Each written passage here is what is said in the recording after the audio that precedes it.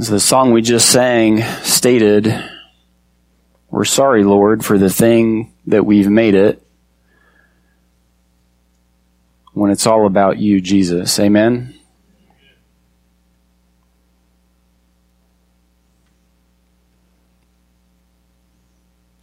For the last several weeks, we've been talking about this idea of vision. And I think it's really important that we understand what vision is and what vision isn't. And for a moment, I just want to ask you if you'll close your eyes. I promise I'm not going to run down there and sneak up behind anybody. Just close your eyes for a minute. And I want you to imagine what heaven will be like. I want you to think, in your conception, in your idea, what is heaven going to be like? And do you picture all of us floating around on clouds with angel wings, strumming our harps? All of us together with all of our friends and our family. And I'll ask you to open your eyes now, and this may be a very rude start to the beginning of our service, the beginning of the message today, but I want to let you know in all honesty that if that's your conception of heaven, it's completely false. It is absolutely, in every way, shape, and form, false. See, culture begins to dictate to us what heaven is and what heaven isn't. And we walk around with these funny ideas and we share funny stories and funny pictures. Maybe we don't think they're funny, but I think God is probably discouraged in part at the things that we talk about, our conception of heaven, when He's given us His Word to let us know what heaven is and what heaven isn't.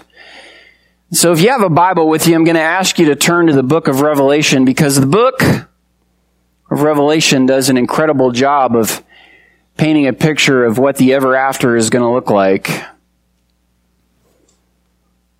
You're going to have some nimble fingers to keep up with me here.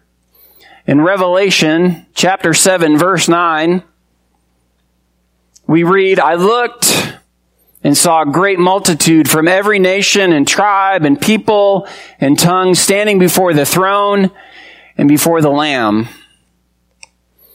And so what Scripture does for us is it paints this picture of heaven, of eternity, of not being a bunch of people that look exactly like me or you. It's a bunch of people who we might not even think are going to be there, from every tribe and tongue and people and nation. And those are the people of God, the bride.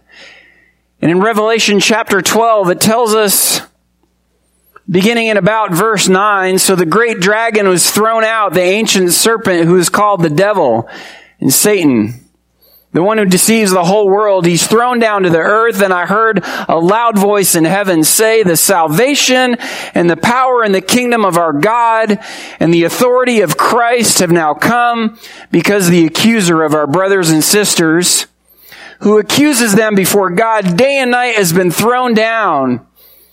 They, our brothers and sisters, they conquered him.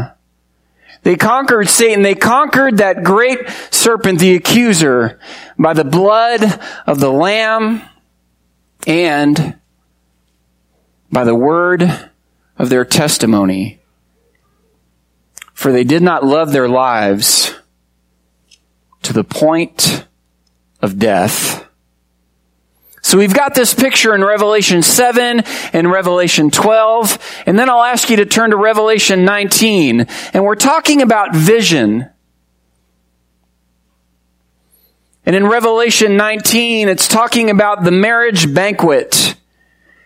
In verse 6, it says, Then I heard something like the voice of a vast multitude,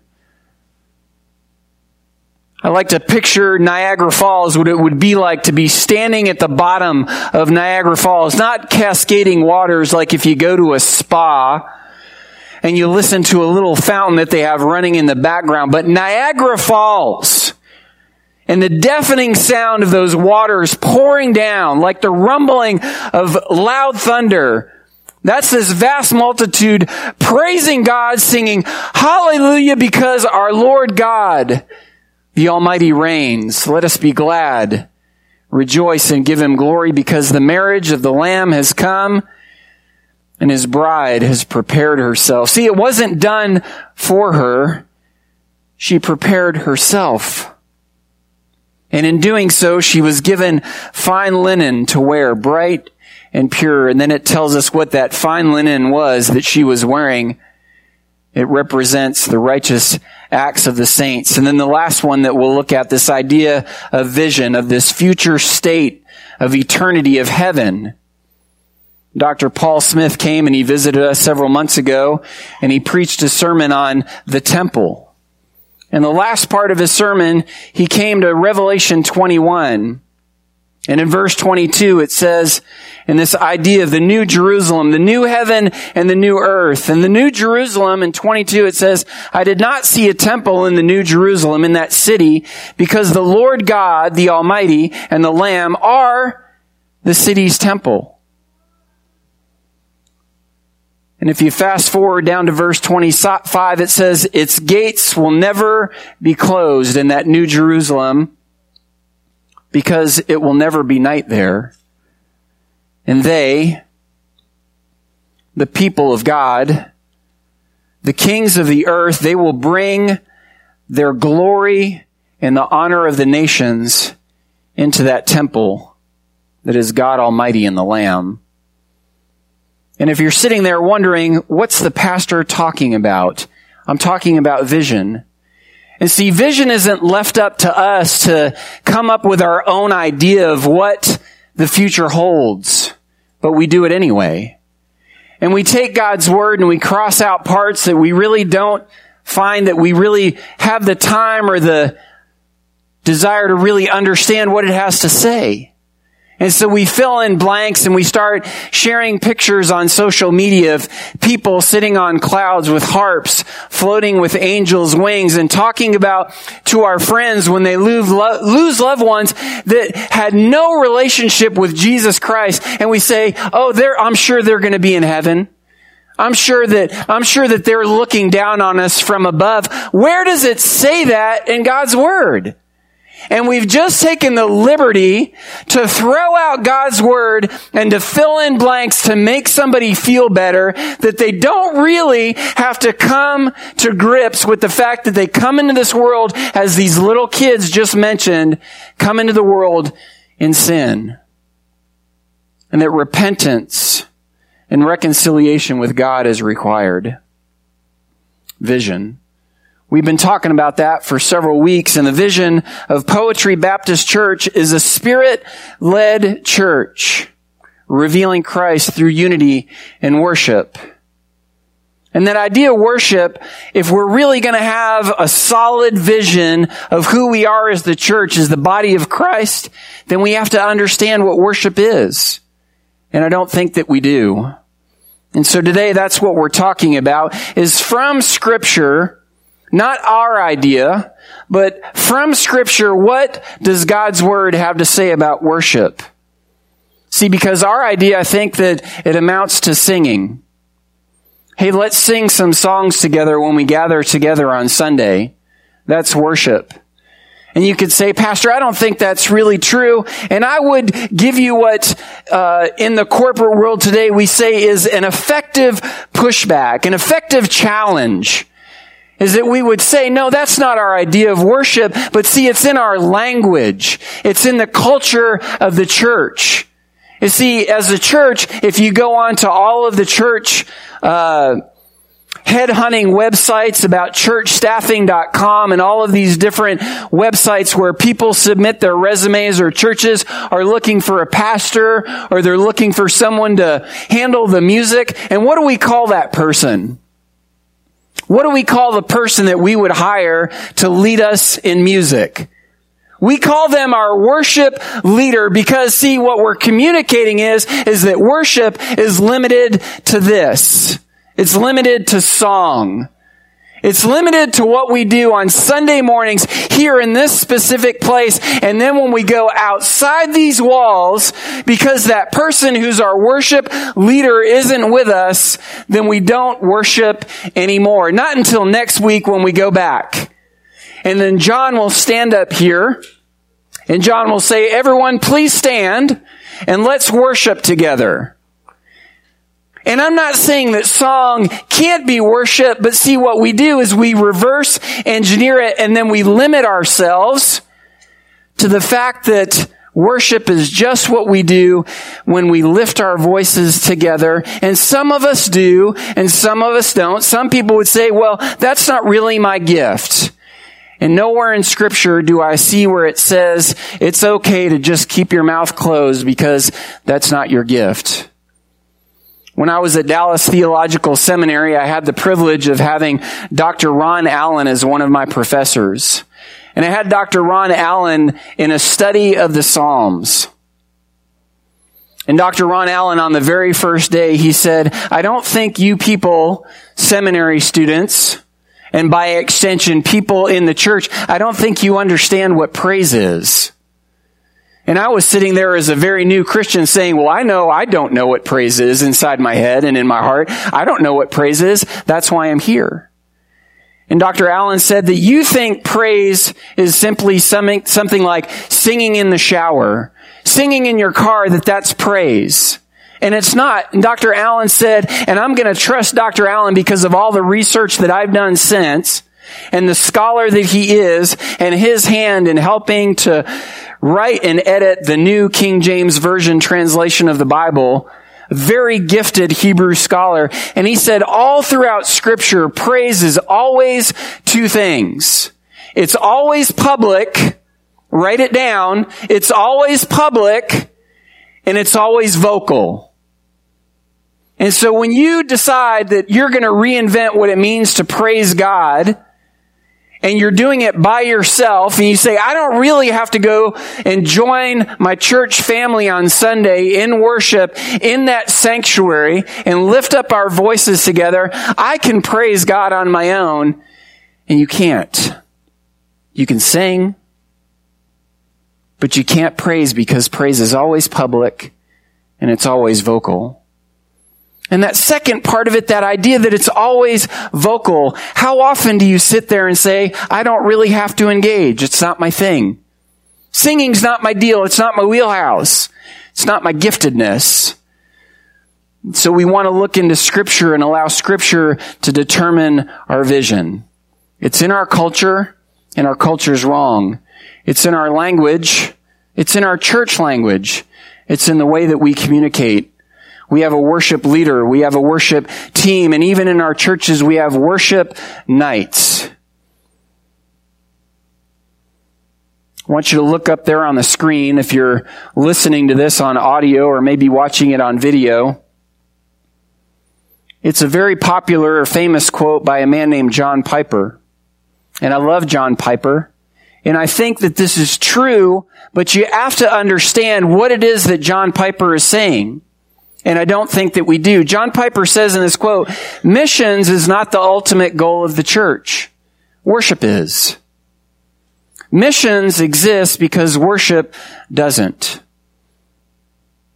Missions exist because worship doesn't. And if you're sitting there and you're not really getting any traction in your brain and you're saying, that's okay because I was there the first time I heard it. What John Piper is saying is that what we do when we go out on missions to evangelize and share the Word of God to the ends of the earth is because there are people out there who aren't worshiping God. They're worshiping idols. They're worshiping self. They're worshiping other things. And what he's saying is not that worship in and of itself doesn't exist. What he's saying is that the worship of the one true God, the right kind of worship, doesn't exist. So we engage in missions. And I think the problem that can happen when we read this is that what we do in our minds, in our cultural language, is that we say missions is one thing and worship is something else. See, because John Piper just said missions exist because worship doesn't. And when we make that delineation, when we make that break in our minds, then missions ceases to be worship. And that's not true. There's a day when missions will end, but worship will never end. And so the point for today that I really want to impress upon you, that I really want to communicate well, is that worship is what we do in unity to reveal Christ as members of the body. Not just on a whim, not on our own gut feeling, but as led by the Spirit. As led by the Spirit and corrected and informed by God's Word, His revelation. And all of it is to glorify God. All of it is to glorify God. That's the point. That's where we're going today. And so I want to break this down into 3 parts. I want to talk about what it is that worship reveals. And ultimately, worship reveals what we love. And it falls into 2 categories. As I said just a moment ago, you can worship the one true God, Father, Son, and Spirit, the Trinitarian God of Scripture that begins all the way at Genesis 1 and ends at the last verse of Revelation. That's who God is. And worship reveals that we either love that God or we love a category of other. And in that category of other is anything other than loving God. It's what we love, and it's either God or it's other. And what we really love, and I'm going to start here, is with the idea of nostalgia. We love nostalgia, don't we? Don't we? Nobody's with me? You guys are all good? Don't we love nostalgia? We love to think back and to kind of reminisce. Maybe we think about our favorite memory from childhood. Oh gosh. And I know when I get together with my siblings, and there's 4 of us total, and one of us will say, do you remember when we lived in upstate New York? We lived in that little town, Watertown, New York. And my brother will say, do you remember when? And then my sister Kathleen will say, I don't really remember it that way. And my sister Deborah will say, yeah, I don't really remember it that way either. And I'm the youngest. And I'll say, well, I don't even remember that at all. But we love nostalgia. I've shared this many times with our congregation. There's a little watercolor painting right out here as you're walking out the doors on the right. A little watercolor painting. And it's of the side, if you were to go out this way, about 100 yards, and look at the side of our building. Back when it was built in the early 1900s, we're still in that same structure, this portion right here. Built in the early 1900s. And someone painted that watercolor, and I took a picture of that and I posted it on Facebook a few months, maybe 6 weeks after I had become pastor. And I put it on our Facebook page. And I had posted many things before about our service times, about Christmas coming up, about a bereavement service, a service where people could come and we could just sort of grieve over lost loved ones. That people could come together and we could worship as a community. And there was hardly any response to any of that at all. But when I put up that little picture of that watercolor, our Facebook page just blew up. It blew up with people saying, oh gosh, I remember that painting. I remember that painting, and boy, I remember back in the days when, and then ... fill in the blank. The nostalgia just poured in. It was literally hundreds of responses, far more than anything we've ever gotten. And people saying, oh gosh, I remember around Christmas time when the old pastor used to hand out bags of warm chestnuts. And I'm like, chestnuts were wiped out in the United States years ago. There was a blight on chestnut trees and you can't even find them anymore. Chestnuts aren't even a thing. And so the person who is chiming in is going back, 50 years to when somebody handed out and that's their recollection, that's nostalgia and the power of it. And people would say, oh gosh, yeah, I remember that.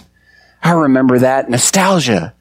And see, Israel did the exact same thing. In Exodus chapter 16, nostalgia, and we see how perverted nostalgia becomes. The nation of Israel has been delivered from 400 plus years of slavery.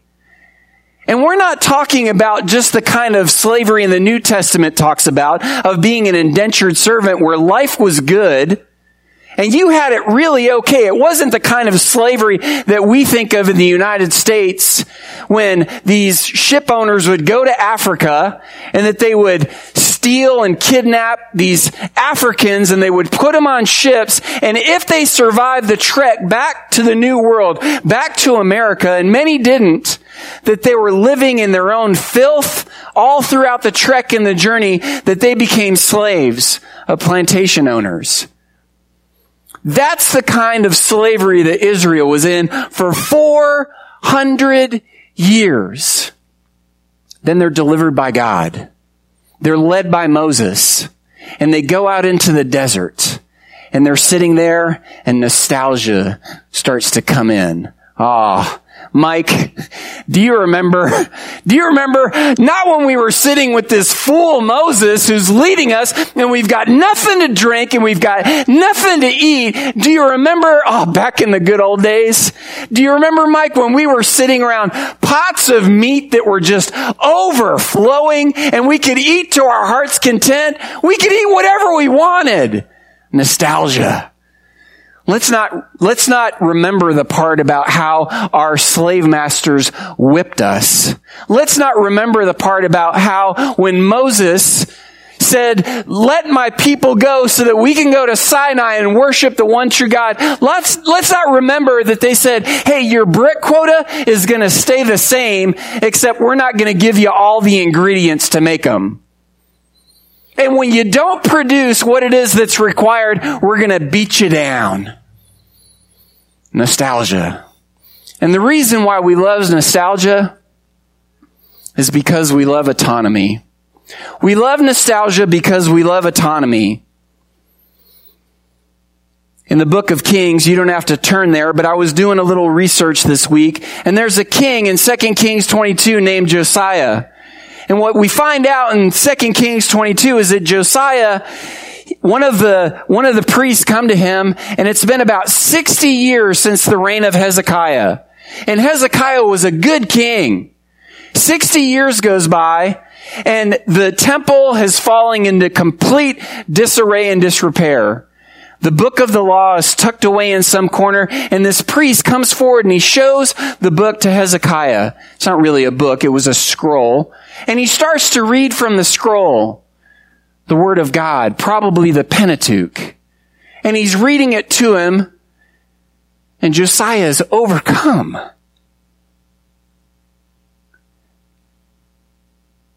That we would have such disregard for God Almighty, that we allow the temple to fall into disarray and disrepair, that His Word would be completely neglected, that maybe somebody found it underneath, an old music instrument. Maybe there's a tambourine and someone finds a scroll and it's covered with dust and they shake it off and this priest starts to read it. And Josiah is broken and he rips his clothes and he repents and he weeps to the Lord. We love nostalgia because we love autonomy. In 2 Kings 18, Hezekiah, just before Josiah, about 60 years, he goes through this spiritual renewal. And you can read in verse 4 of 2 Kings 18 about how he had torn down all of the high places of all the Asherah poles, all of the different things that people worshipped. And it turns out that the bronze snake, all the way back to the time of Moses, that the people of Israel had been worshiping this bronze snake for 800 years, burning incense to it. Worship reveals the fact that we love nostalgia. We love autonomy. We love our idols. We love them. and we love them, and you say, well, that's great, Pastor. You're talking about an old bronze serpent that I've never seen. You're talking about pots of meat in Egypt that has nothing to do with me. Well, maybe this has something to do with you. What about your career? Do you love your career? Maybe as a student? Maybe as a professional? Do you love that more than you love God? Do you love power? Do you love prestige? Do you love recognition? Do you love success? Do you love safety? Do you love security? See, because we went back and we said, worship reveals what we love, and it's either God or it's something else.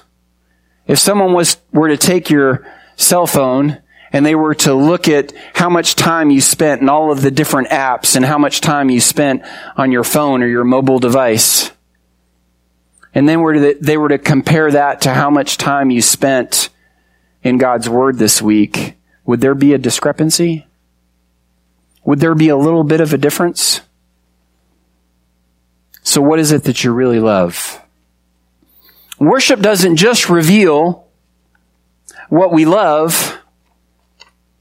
It requires something. See, we said as we began that there's this vision from God's Word about who the church is.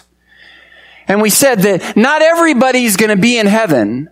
We can sit there and at funerals, and I dread the day that I have to do a funeral for someone that I know is not a believer in Jesus Christ, because I will not stand there and say, oh, by golly, we know that good old Sam, he's up there looking down on us. He's with Jesus now. I'm not going to lie. And I'm not saying that I'm the ultimate judge, but if I don't know, I'm not going to say it. I'm not going to sit here and make people feel good at a funeral so that they can leave and think, you know what? I'm okay. Because I knew Sam, and Sam didn't have any kind of relationship with Jesus. And if the pastor said that Sam's okay, then I got to be okay too. And then I just lied to people. And as a pastor and a teacher of God's Word, I'm accountable. So whether or not I offend you at a funeral, I really don't care. That's not your day, Pastor. You're right. Because everything that we do is for the purpose of glorifying God. It's not to make you feel better in the moment. When you lose a loved one who lived their entire life as a rebel to God Almighty, their Creator, I'm not going to lie and make you feel better. So what does worship require? Authentic worship requires recognition and repentance. It requires recognition and repentance. And our focal text for today, I'm going to ask you if you'll turn to Psalm 95. While you're turning there, I'm going to go ahead and read it for us. Psalm 95. Oh, come, let us shout joyfully to the Lord, shout triumphantly to the rock of our salvation. Let us enter His presence with thanksgiving. Let us shout triumphantly to Him in song. For the Lord is a great God, a great King above all gods. The depths of the earth are in His hand, and the mountain peaks are His. The sea is His. He made it. His hands formed the dry land. Come, let us worship and bow down.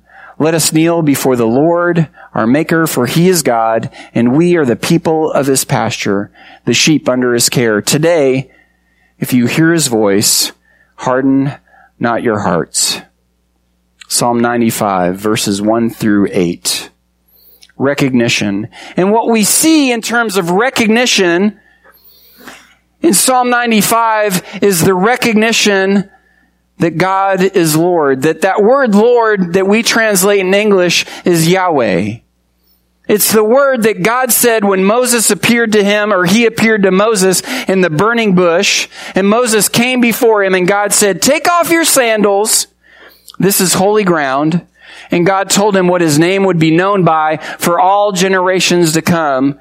And it was Yahweh. I am. Not I'm gonna be, not I'm fixing to be, not I was, not a has been, but I am. That's God. Always eternal, unchanging. Recognition of God as a rock. And not just a rock, meaning that he's unchanging. God isn't fickle. He doesn't just sit there and one day, you know what, that form of worship was acceptable, but that was yesterday. And you're not on your A game.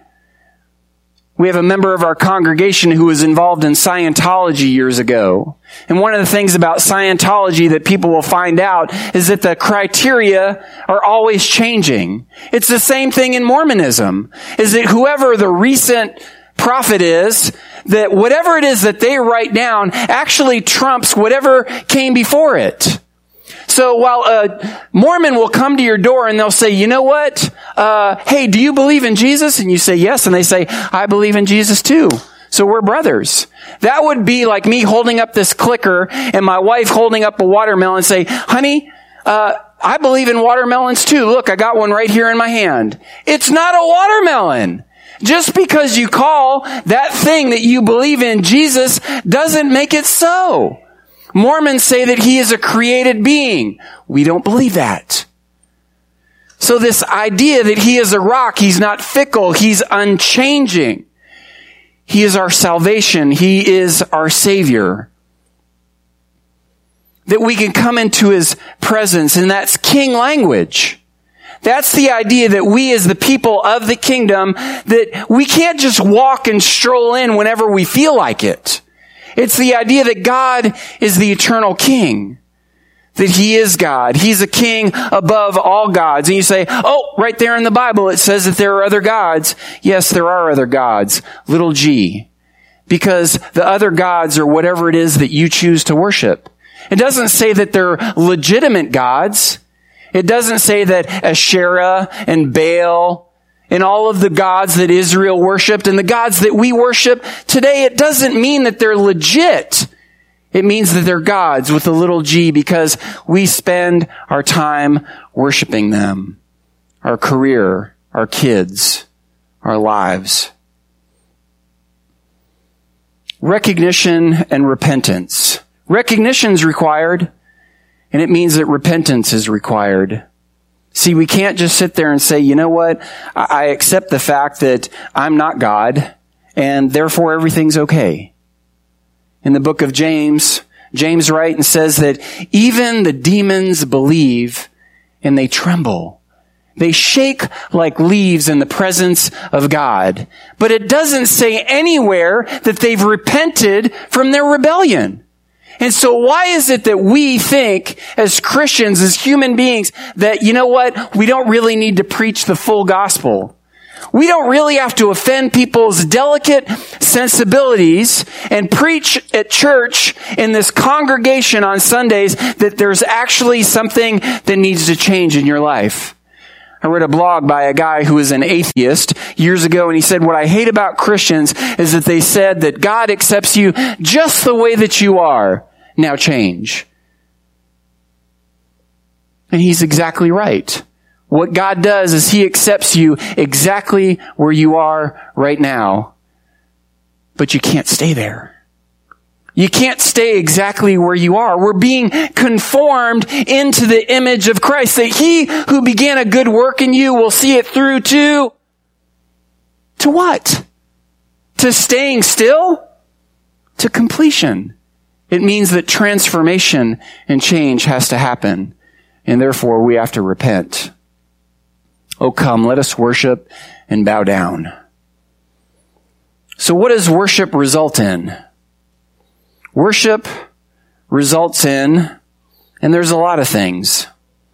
Worship results in unity, something that we spoke on in our mission statement, in our vision statement, It results in gathering together. See, we can't just do it by ourselves.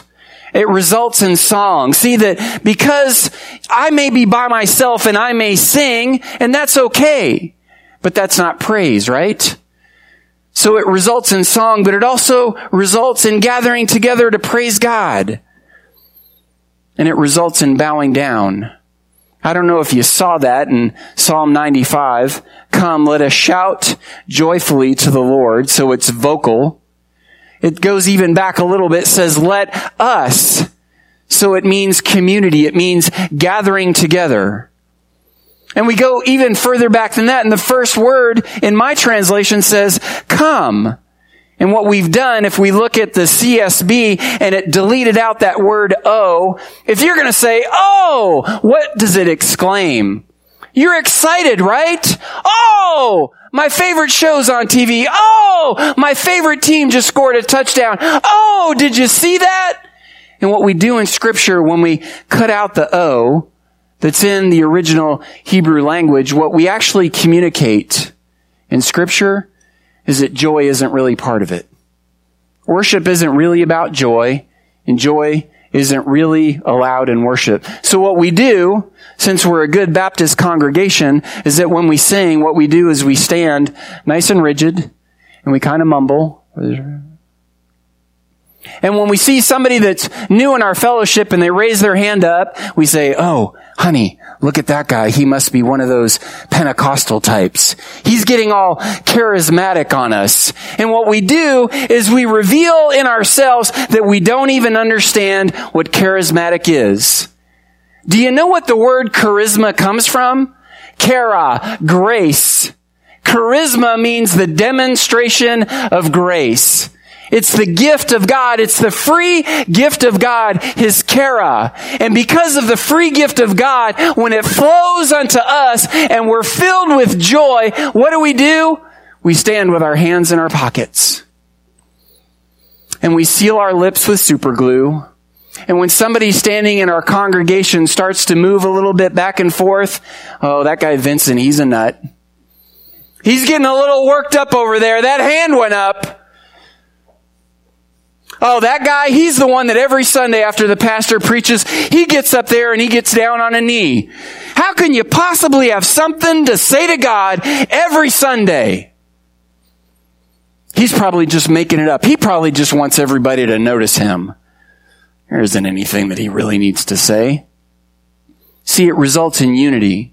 It results in song. It results in praise. It results in bowing down. Come, let us shout joyfully to the Lord. Shout triumphantly. Oh, come to the rock of our salvation. Does that get you excited? No. Does it? He's the rock of your salvation. He's not going anywhere. When you put your trust and your faith in Him, He's never going to betray you. Ever. Let us enter His presence with thanksgiving. Are you thankful for anything? Yesterday I was driving with my wife and our little ones. And I said, honey, have you ever just been thankful for the fact that your car works? And she said, I've never really thought of it. I said, my car years ago used to die on me all the time. And I'm driving by Waze because I have no sense of direction whatsoever. And it says, there's 1 mile to Chipotle.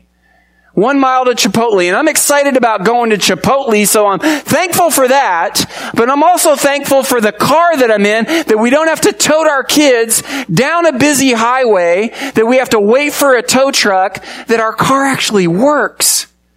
Are you thankful? I don't know. Are we? Let us shout triumphantly to Him in song. For the Lord is a great God. He's a great King above all gods.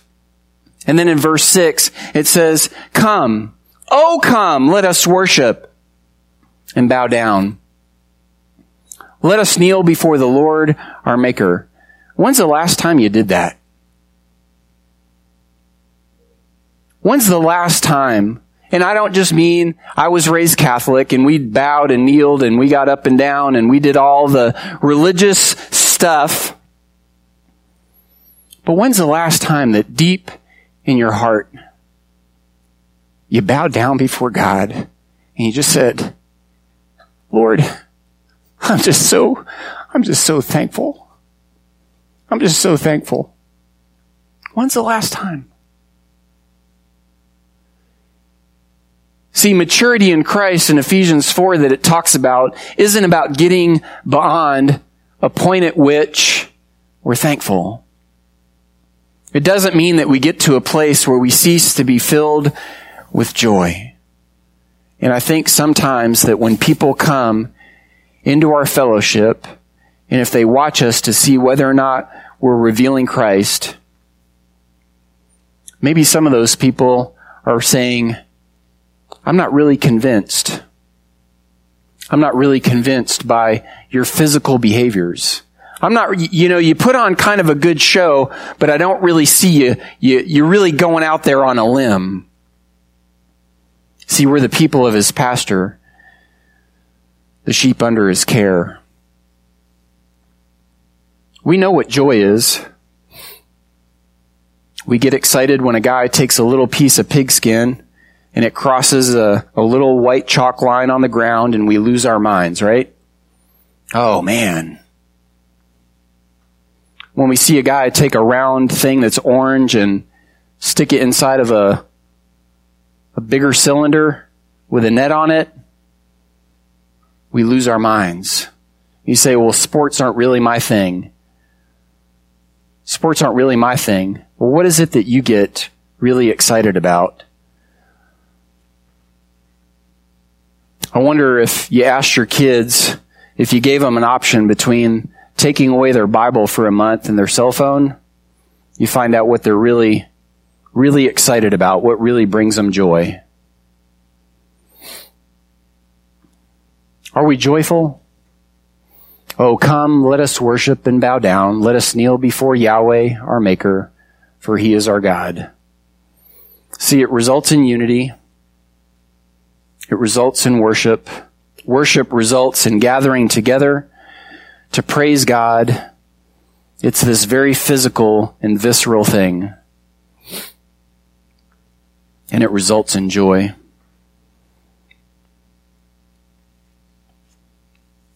This is the last week where I'm going through the different parts of our vision statement. And I pray, it really has been my prayer that as members of this congregation, maybe as a visitor this won't resonate with you, but members of this congregation, that when you close your eyes and you think about and you read that on the bulletin, you see it on our website, a Spirit-led church, revealing Christ through unity in worship. That you'll really understand what that means. And when that grabs a hold of your heart and that we as a body collectively capture that vision and we live it out, that when people walk into our midst, that their lives will be changed for the glory of God. Let's pray together. God, we love you. And I pray that our vision truly is your vision. That the things that we pursue are for your glory. God, I pray that we truly understand what worship is. That we wouldn't think of it as just some singing that we do from time to time on Sundays when we're here. But it's everything that we do together as the body of Christ in unity, led by the Spirit for your glory. We love you. We pray all these things in Jesus' name. Amen. I don't know what the Holy Spirit was doing in and through you today during the message, but this is a time of invitation and response. Maybe it's just to come up here and to do as the psalmist said, to bow down and just to say thank you.